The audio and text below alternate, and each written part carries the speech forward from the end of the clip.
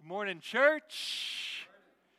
Looks like our Sunshine Clubbers are headed off. If you have a child in kindergarten through fourth grade or younger, they're welcome to go out and to the left. And thankful for all of our children's teachers today that are going to be sharing the truth of God's Word with our children as we open up God's Word ourselves. I hope you had a wonderful Thanksgiving. Or even if it was a hard Thanksgiving, I'm glad that you're here and glad that we can join together and worship the one who is enough, the one who's our foundation and our cornerstone. And so we're so glad that you are here today. If you're online with us, welcome to you as well. We'd love to ask all of you to open your Bibles to Colossians chapter 2. Colossians chapter 2, verses 16 through 23. Is where we are going to be. If you don't have a Bible with you and you don't like using the app on your phone, we have Bibles that are in that rack right in front of you, and I would love for you to turn to page 984 in that black Bible and find Colossians chapter 2. And while you're doing that, if you're a guest with us, maybe you're checking us out online for the first time, we want you to know right from the top that we believe the Bible we are opening right now is the inspired Word of God, inerrant in the original manuscripts, and that God has sovereignly preserved the integrity of His Word through the generations so that through the reading of His Word and the illumination of His Spirit, we can know Him and we can love Him and we can follow Him and represent Him. We believe so much in the sufficiency of Scripture that we don't think that what I have to say today matters at all unless it agrees with what God's Word says. We want to collectively be a church that believes it doesn't matter what I think. What matters is what the Bible says, which is why we want you to see God's Word for yourself today. I could mess this up, always a possibility, but God's Word always gets it right. And our plan is to finish chapter 2 of Colossians today. And then we're going to be taking a break for Christmas and in the new year, and then we'll get into Colossians 3 later on in 2023. But our Christmas series that we're starting next week is based on the descriptions of Jesus in Colossians 1, 15 through 20. So we're taking a break and going through Colossians, but we're going to be looking more into that one paragraph in the series that we start next week called What Child Is This? And we're looking forward to that. You might notice our church building looks similar to maybe how your house looks, which is like partway decorated for Christmas, right? We're partway there, working on it. Maybe your house is in a similar state, and so I hope you're getting excited about that. It's going to come quick, but man, we're excited to celebrate Jesus this year. And in case you haven't been with us, our purpose for going through this series in Colossians is that we would see the supremacy and the centrality of Christ in everything. Because unless and until Jesus is at the center, we don't think anything else will make sense. And until Jesus is who we value the most, we won't value anything else correctly. Our only hope in this life is having more of Jesus. We need to be so filled with Him that there isn't room for anything else. Because in our brokenness, the Bible doesn't point us to a system or to a program. It points us to a person. And His name is Jesus. And when you really find Him, there is no need to search anywhere else because He is the treasure who contains all of the treasure.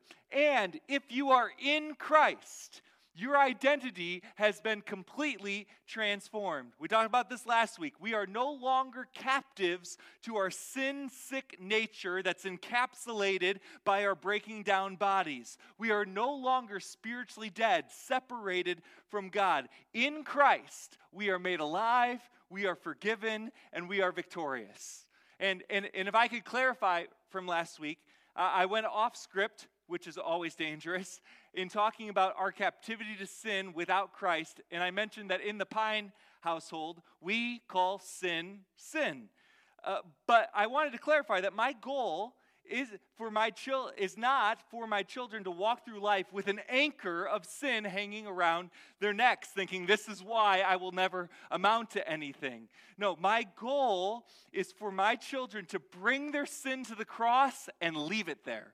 and leave it there. As Romans 6 says, we have died to sin, so why would we continue to live in it? I don't want my children to walk through life defeated. I want them to see their need for Jesus every day and depend on him and lean into him and find their ultimate identity in him, embracing the forgiveness and victory that is found in Christ and in the gospel.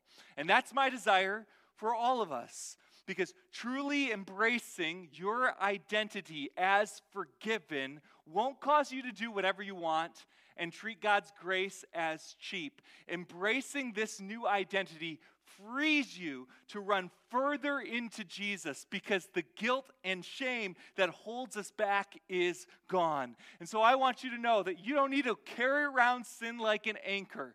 Your sin is too heavy for you to wear, but it isn't too heavy for the cross to bear. We leave it at the cross. We celebrate that our identity is in Christ's victory, not sin's captivity. That was last week. And that's important to keep in mind because the first word in our passage is therefore. So all that I just said sort of leads into the therefore that we are about to see in verse 16. And the reason Paul is going to great lengths to emphasize these realities with the Colossians and the fullness of Jesus and how Christ is enough and all the songs that we sang just fit so well with this is because he saw it as the best defense against the false teachers that were in this young church, right? And they were trying to dilute the gospel by adding other stuff to it. And today, in verses 16 through 23, we get the most detail on the false teachings that Paul was having to address. So let's look at this together. This is our passage. Colossians 2, 16 through 23 says this, "Therefore, let no one pass judgment on you in questions of food and drink, or with regard to a festival or a new moon or a Sabbath. These are a shadow of the things to come, but the substance belongs to Christ. Let no one disqualify you, insisting on asceticism and worship of angels, going on in detail about visions, puffed up without reason by his sensuous mind, and not holding fast to the head, from whom the whole body, nourished and knit together through its joints and ligaments, grows with a growth that is from God. If with Christ you died to the elemental spirits of the world, why, as if you are still alive in the world, do you submit to its regulations? Do not handle, do not taste, do not touch, referring to things that all perish as they are used, according to human precepts and teachings. These have indeed an appearance of wisdom in promoting self-made religion and asceticism and severity to the body, but they are of no value in stopping the indulgence of the flesh." If someone were to ask the question, what does Christianity offer me? If you're sharing the gospel with people, you will probably hear different versions of that question if you pay attention. What does that have to offer me? What does Christianity offer? And my fear is that people who claim to be Christians might give all sorts of different answers to that question. In fact, I agree with what MacArthur says. If you listen to enough people, you might conclude that Christianity offers you whatever you want it to offer. Health, wealth, success, which is why, by the way, I almost hesitate to use the word Christian anymore without putting air quotes around it, because it can mean so many different things. And I certainly have a definition of what I think a follower of Jesus, a Christian, is, but people can mean all sorts of different things by that. But because I want people to get the same answer from all of us, can I tell you what Christianity offers? If you need to write it down, feel free. Christianity offers Jesus. Period. And so if you need to remember that, write that down. I know it's a lot, one word, okay? It offers Jesus. Jesus is all there is to offer because Jesus is everything that we need. And he contains everything else that we need. He's the treasure who contains all the treasure. So if you are thinking about following Jesus, I want you to know that I can't promise that your life will be easy. I can promise that it won't be. I can't promise you that the report from the doctor will always be positive. I can't promise you that your kids will turn out the way you want. But I can promise you that you get Jesus and that he's enough no matter what else comes. And at the heart of most false teaching, including in Colossae, is this singular lie that Jesus is insufficient. If you pay close attention, this is the lie. Jesus is insufficient. And his insufficiency can be made up for by adding fill in the blank. Right? And this is what makes it so deceptive, because we aren't overtly taking away Jesus. That would be far too obvious. Right? We're just adding something else. We're just adding good works to Jesus, or adding sacraments, or adding Muhammad, or adding Joseph Smith, or adding cultural ideologies. Almost every form of false teaching claims to believe in Jesus in some fashion. They do. But if you pay careful attention, they don't believe in Christ and Christ alone. It's Jesus plus something else. And so in our outline today, we are going to see that Christianity is not Jesus plus fill in the blank. Christianity is not Jesus plus fill in the blank. And because Jesus plus nothing equals everything. And I don't often have outlines that are like this, that are sort of framed in the negative context. But passages like these that are addressing adding things to the gospel that don't belong lead to an outline that's telling us what Christianity is not. And the first point comes from verses 16 and 17. So look back at verses 16 and 17 of chapter 2 with me. Therefore, because Jesus Christ has triumphed and our identity is found in him, therefore, let no one pass judgment on you in questions of food and drink, or with regard to a festival, or a new moon, or a Sabbath. These are a shadow of the things to come, but the substance belongs to Christ. Christianity is not Jesus plus legalism. Jesus plus legalism. I heard one pastor describe it this way: Paul is blowing the whistle on self-appointed spiritual umpires who were adding Jewish customs to the gospel and making the Colossians' participation in those customs a standard of their spirituality. So you believe in Jesus, that's great. But are you kosher? Do you celebrate Jewish festivals? Do you follow the Sabbath laws? Right? And we talked about this a lot when we were going through Galatians, because it was a similar issue. The importance of never trying to move on from grace to something else. Right? We are saved by grace alone, through faith alone, in Christ alone, and we stay right there.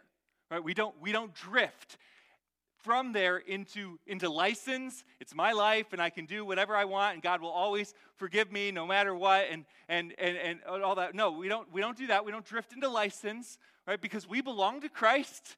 He's our King. We submit to him. Grace isn't opposed to working. It is just opposed to earning. So we don't drift into license, but we also don't drift into legalism. Here's all the things I'm going to do to prove I'm worthy, or to prove I'm more elite than other Christians over there.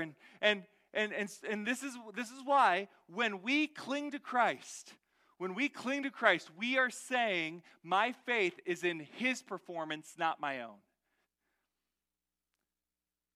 I'm going to rely on grace instead of trying to earn something, because all I can earn on my own is God's wrath.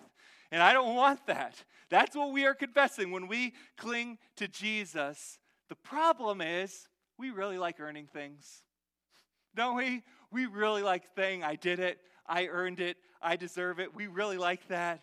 And we love grace until we think we've earned more than grace feels like it's providing. Right? And that's why this teaching is so dangerous, because it appeals to that. You can do this. You got this. That's inside of all of us. And Paul isn't saying that following a Jewish calendar of festivals is wrong, or eating kosher is wrong, but it is wrong to make it a standard for different levels of Christianity that are extra biblical and performance based. And Paul should know what this looks like, by the way, because he was a recovering legalist himself. Look at how he describes himself before meeting Jesus. This is Philippians 3, 4 through 8. I have this on the screen. Paul's saying, if anyone could earn it, it was me, though I myself have reason for confidence in the flesh also. If anyone else thinks he has reason for confidence in the flesh, I have more. I have more. You want to play this game? You want to say who's performed better in the Jewish system? Let's go, Paul says. Circumcised on the 8th day, of the people of Israel, of the tribe of Benjamin, a Hebrew of Hebrews, as to the law, a Pharisee, as to zeal, a persecutor of the church, as to the righteousness under the law, blameless. But whatever gain I had, I counted as loss for the sake of Christ. Indeed, I count everything as loss because of the surpassing worth of knowing Christ Jesus, my Lord.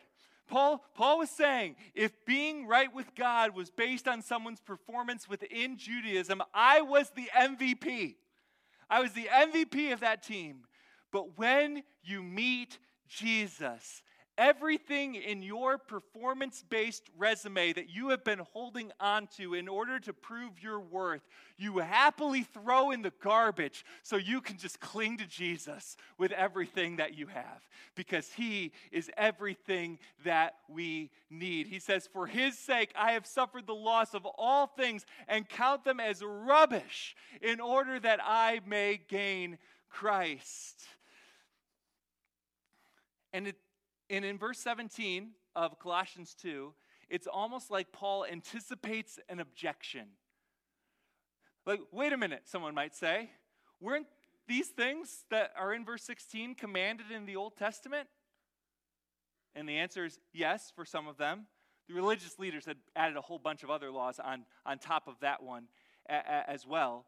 But Paul says in verse 17, these were merely a shadow. Jesus is the substance. And if you underline in your Bible, that's a great truth to underline. Jesus is the substance. Paul, in verse 17, is helping us get a big picture view of the Old Testament and the Old Testament law and its purpose. And its purpose wasn't to save us. The whole purpose of the law was to show that we don't want to make it about our performance. That's what we don't want to do. It was to help us see our need for a true Savior. It provided the outline, the shadow of what was to come, but Jesus is the substance. He is what the Old Testament was previewing. He is the fulfillment of the law. He is everything that you need. So don't go back and try to rely on the shadow. Don't try to cling to a shadow. You'll come up with air every time. Cling to Jesus. He is the substance. Now, with all that being said, that's not to say that we shouldn't be wise about what we eat or what we drink. The Holy Spirit might convict you to change your diet sometime, or he might convict you to give up something like alcohol. The Holy Spirit might convict you to have a more formal 24-hour day of rest. I'm in a season of my life where I'm being more convicted and more sensitive to the Holy Spirit's leading probably than ever before, but that doesn't mean I impose my own personal standards on everyone else and pass judgment on them if they don't shape up the way I think they should. And I know it can be hard to figure out what are personal standards and what are the standards of God's word, but Christianity is not Jesus plus legalism. It is Jesus plus nothing. Look at verse 18. Let no one disqualify you.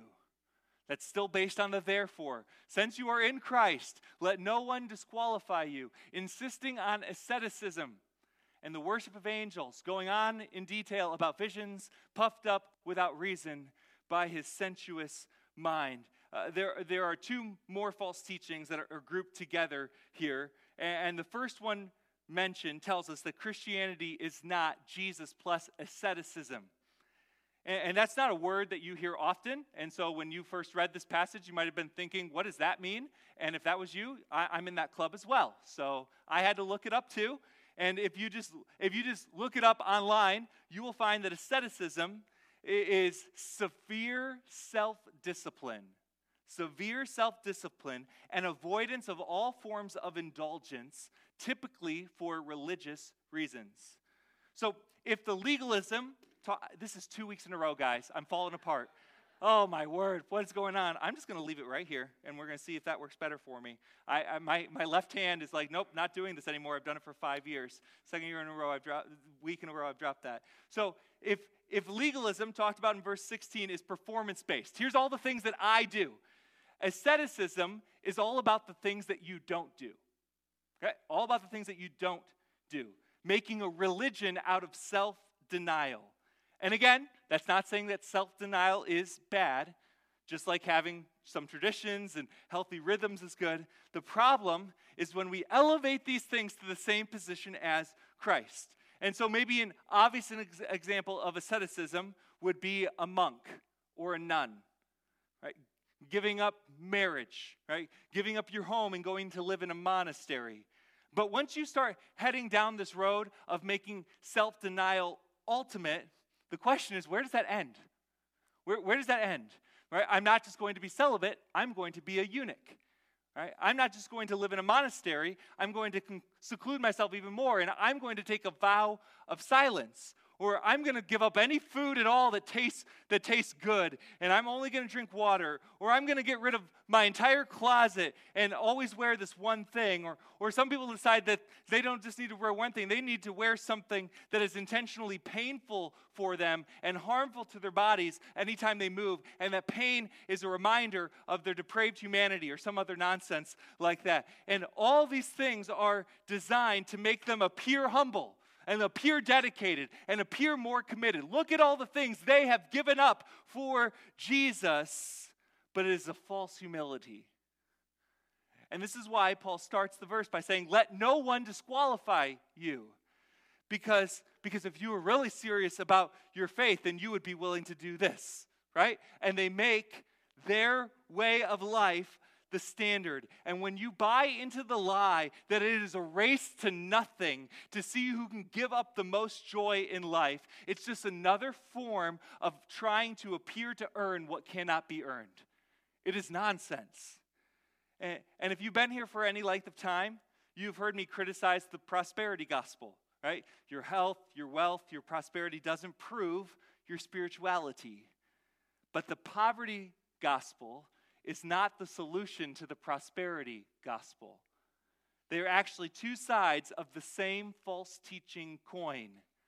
So hear this, you are not more or less saved based on what you materially have or don't have. You are not more or less saved based on what you materially have or don't have. Don't let yourself get pulled into a race to the top or a race to the bottom. We are racing towards Jesus. And maybe in running towards Jesus, the Holy Spirit will lead you to giving up something that is getting in the way of running towards Him. In fact, I can promise you, He most certainly will. If you're following His leading, that will happen. But that doesn't mean He's calling the person in the pew next to you to give up the same thing. And we certainly shouldn't start using what we have given up as a means to prove our level of commitment to Jesus. And if you were more committed, you would give up that too. Maybe you are just committed to a false humility. And maybe you're just committed to looking more dedicated than other people. And if I could just give a real practical example. This Christmas falls on a Sunday. I realized that over a year ago, by the way. Which means that we will have a Christmas Eve service on Saturday night, and then we will have a Christmas Day service on Sunday morning. And I would love for you to be there. And I'm looking forward to celebrating the birthday of our King together and worshiping Him on Christmas Day. I think that's going to be great. But you know what I'm not going to be doing on Christmas morning? I'm not going to be looking out at who shows up and saying, here's the real committed ones. right? That's not what I'm going to be doing. Oh, look at how dedicated you are. Look how great you are because you're here on Christmas morning. And these are the people who are really serious about Jesus. I'm not making phone calls during that week saying, I gave up my Christmas morning. Why couldn't you? Right? I'm not going to be doing that. That's not what Christianity is. I would love if you're able to make it part of your celebration that day. And if you can't, I understand. Don't let anyone disqualify you. Because here's the result of the work of Jesus on the cross. Here's the realization of the gospel. There are no second-class citizens in the kingdom of God. There are no black sheep in God's spiritual family. You are either in Christ or you aren't. You are either joint heirs with Christ or you aren't. There isn't a merit system. All is grace. And this is what our flesh does. We love grace until we say, I think I deserve more than that person, though. Right? Look at how much more I've done for God's kingdom or given up for God's kingdom than that other guy. That's not grace. Don't fall into that trap. You don't want what you deserve. The ground is level at the foot of the cross. Christianity is Jesus plus nothing. Nothing. And there's another false teaching mentioned in verse 18. Let no one disqualify you, insisting on asceticism and worship of angels, going on in detail about visions, puffed up without reason by his sensuous mind, and not holding fast to the head, from whom the whole body, nourished and knit together through its joints and ligaments, grows with a growth that is from God. Christianity is not Jesus plus mysticism. Paul calls out worshiping angels and false teachers going on in detail about visions they had as a way of claiming authority or pridefully claiming a superior level of Christianity, but it's not Christian at all. And by the way, many people think that Paul connects asceticism with mysticism here because they are often presented as going together. For example, picture someone telling the story about how they fasted for a month, right? And at the end of that fast, they were so hungry, but then they had this amazing spiritual experience, right? They had this vision or God spoke to them in this unique way that he had never had before, and they leave you with the impression that if you were really dedicated and really committed and really spiritual, you would have these same experiences as well. I remember someone shared a testimony just like that in my church growing up, and I left church that day thinking that I needed to do the same thing, but I was also a growing teenager and really hungry, right? And I didn't know how to balance those things, right? It was really tough. And the biggest issue I have with those who prioritize mystical, supernatural experiences and visions and whatever else is that it seems to imply that the Word of God is not enough. And so many people are sitting around wishing that God would speak to them, and I want them to know He has. He has spoken. He has revealed everything we need to know about Him in His Word. And I think it was also R.C. Sproul who responded to someone who said they wanted to hear from God. And he responded by saying, read His Word. And if you want to hear an audible voice, read it out loud. It's good advice. So I understand the desire for miracles and to have supernatural experiences. But as verse 19 says, in order to be spiritually healthy, we simply need to be connected to Jesus, who is the head.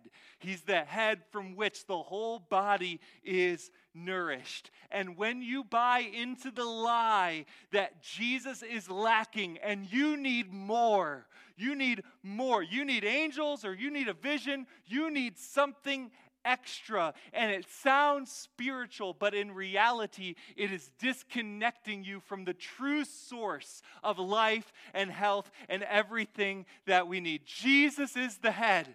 I shared the quote from H.B. Charles recently that applies here as well. A body without a head is dead, but a body with multiple heads is a monster.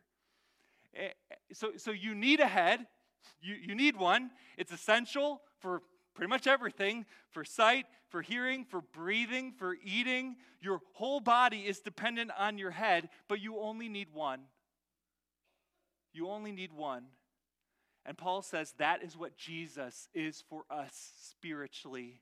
He is everything that you need. Everything flows from him. Don't go other places, even ones that appear spiritual, as sources for what only Jesus can provide. We rely on the incarnate word as revealed in the written word to supply all of our needs. In him, the fullness of deity dwells bodily. Christianity is not Jesus plus mysticism. It's Jesus plus nothing. And then verses 20 through 23, Paul just reinforces what he's just said in verses 16 through 19. So let me read this by way of summary. If with Christ you died to the elemental spirits of the world, why, as if you are still alive in the world, do you submit to regulations? Do not handle, do not taste, do not touch, referring to things that all perish as they are used, things like food, according to human precepts and teachings. These have indeed an appearance of wisdom in promoting self-made religion and asceticism and severity to the body, but they are of no value in stopping the indulgence of the flesh. So here's the summary. Christianity is not Jesus plus anything. Jesus plus anything else. That's not what it is. Jesus has set us free from having to rely on anything other than him. We have died to having to try to live by human traditions or worldly or even demonic ideologies. I feel like I've heard so many worldly ideas and philosophies just this week alone. When you're studying a text like this and you start to listen to the wisdom of this world and humanistic wisdom, it just blows your mind. And my heart breaks for those who have to rely on those things to get through life, right? And I realize that without Christ, that's all I would have, right? Without Christ, all we would have is just whatever man's wisdom can come up with. Humanistic teachings, temporary solutions to eternal problems. But church, we don't have to rely on any of those things because we have Jesus. He is the treasure. He is everything we need. He is the fullness of God in bodily form. We have the eternal solution. We have the source of life. So why would you go back? Why would you go back and add on legalism or add on asceticism or add on mysticism? I appreciate, maybe you did too, in verse 23, how Paul acknowledges the deception that lies in the appearance of wisdom. It lies in the appearance of wisdom. It sounds good. A lot of it sounds good. Some extra biblical standards sound really good. Self-denial has some truth to it. We are living sacrifices after all, which is a good time to remind you that false teaching would be much easier to spot if it was, Satan, he's actually a good guy. Not so bad at all. He's just really misunderstood. You should give him a chance, right? That would be easier. If the songs were if the songs were Satan loves the little children, all the children of the world, that would be pretty easy to reject, wouldn't it? As a parent, you'd be like, something seems off here, right? Outright denying Jesus would be a pretty obvious giveaway. But here's what's dangerous. Here's a few extra biblical things that the really committed Christians do. Or, oh, you haven't had that type of spiritual experience? Oh, I'll make sure to pray for you. And they do it with their Bibles open. And some of you have almost given up on Jesus, or at least the church altogether, because you've grown up in environments that were legalistic or extreme self-denial or hyper-spiritualized and mystical, and you felt like you need to put on a performance and manufacture a spirituality that felt really forced, and you felt like a second-class citizen, and it was exhausting because it wasn't the gospel. It wasn't grace. It wasn't Jesus and Jesus alone. And it didn't work Right? If you were in that environment, did it work for you? It didn't work. You know why? Because Paul's conclusion is that these things are of no value in stopping the indulgence of the flesh. You can't work or self-deny your way into heaven. You can't gain victory over your sin through any man-made physical or spiritual means. The only means of victory over our sin-sick selves is found in Jesus and Jesus alone. Remember, that's what the therefore in verse 16 was pointing back to in verse 15. This is the gospel. On our own, we have no hope in escaping the brokenness of this world and even the brokenness in our own selves. No hope at all. We were spiritual captives to our sin, having rebelled against our Creator. But because God loves us, He sent Himself in the person of Jesus to live the perfect life that you and I could not live, and then to die the death that you and I deserve to die. Jesus experienced the pain and punishment that we had earned so we don't have to. His blood poured out on the cross as payment to the justice of God and covered all of our sins, past, present, and future. He rose from the dead. He triumphed over sin and the grave and the powers of darkness. Therefore, let no one pass judgment on you or disqualify you if you place your faith in the perfect life, sacrificial death, and victorious resurrection of Jesus. All of your sins are forgiven. The righteousness of Christ is credited to your account. We become part of the eternal family of God. We are no longer captives, but are victorious in Christ. We bring our nothing to Jesus, and He supplies everything that we need, and all is grace. All is grace, and we never move on from it. We move deeper into it. We set our roots down and build ourselves up into Christ because we recognize and believe that Jesus is sufficient, and we don't add what we do or what we don't do, what we experience or what we don't experience, because Jesus plus anything else equals nothing, but Jesus plus nothing equals everything. Amen? Jesus plus nothing equals everything. Let me pray for us. Heavenly Father,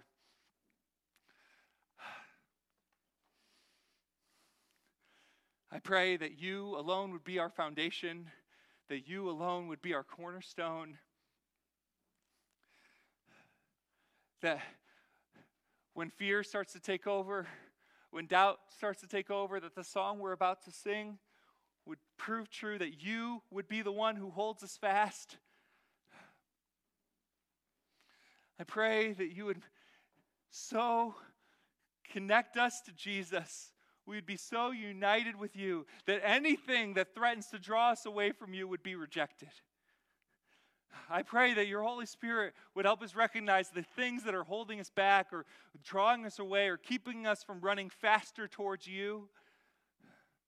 And I also pray that we would not impose our personal convictions and preferences on others, but that we would let grace be grace, and that we would just encourage each other not to run to the top or to the bottom, but to run hard after Jesus, to lean into Him, set our roots in Him, built up into Him, trusting that you are everything that we need.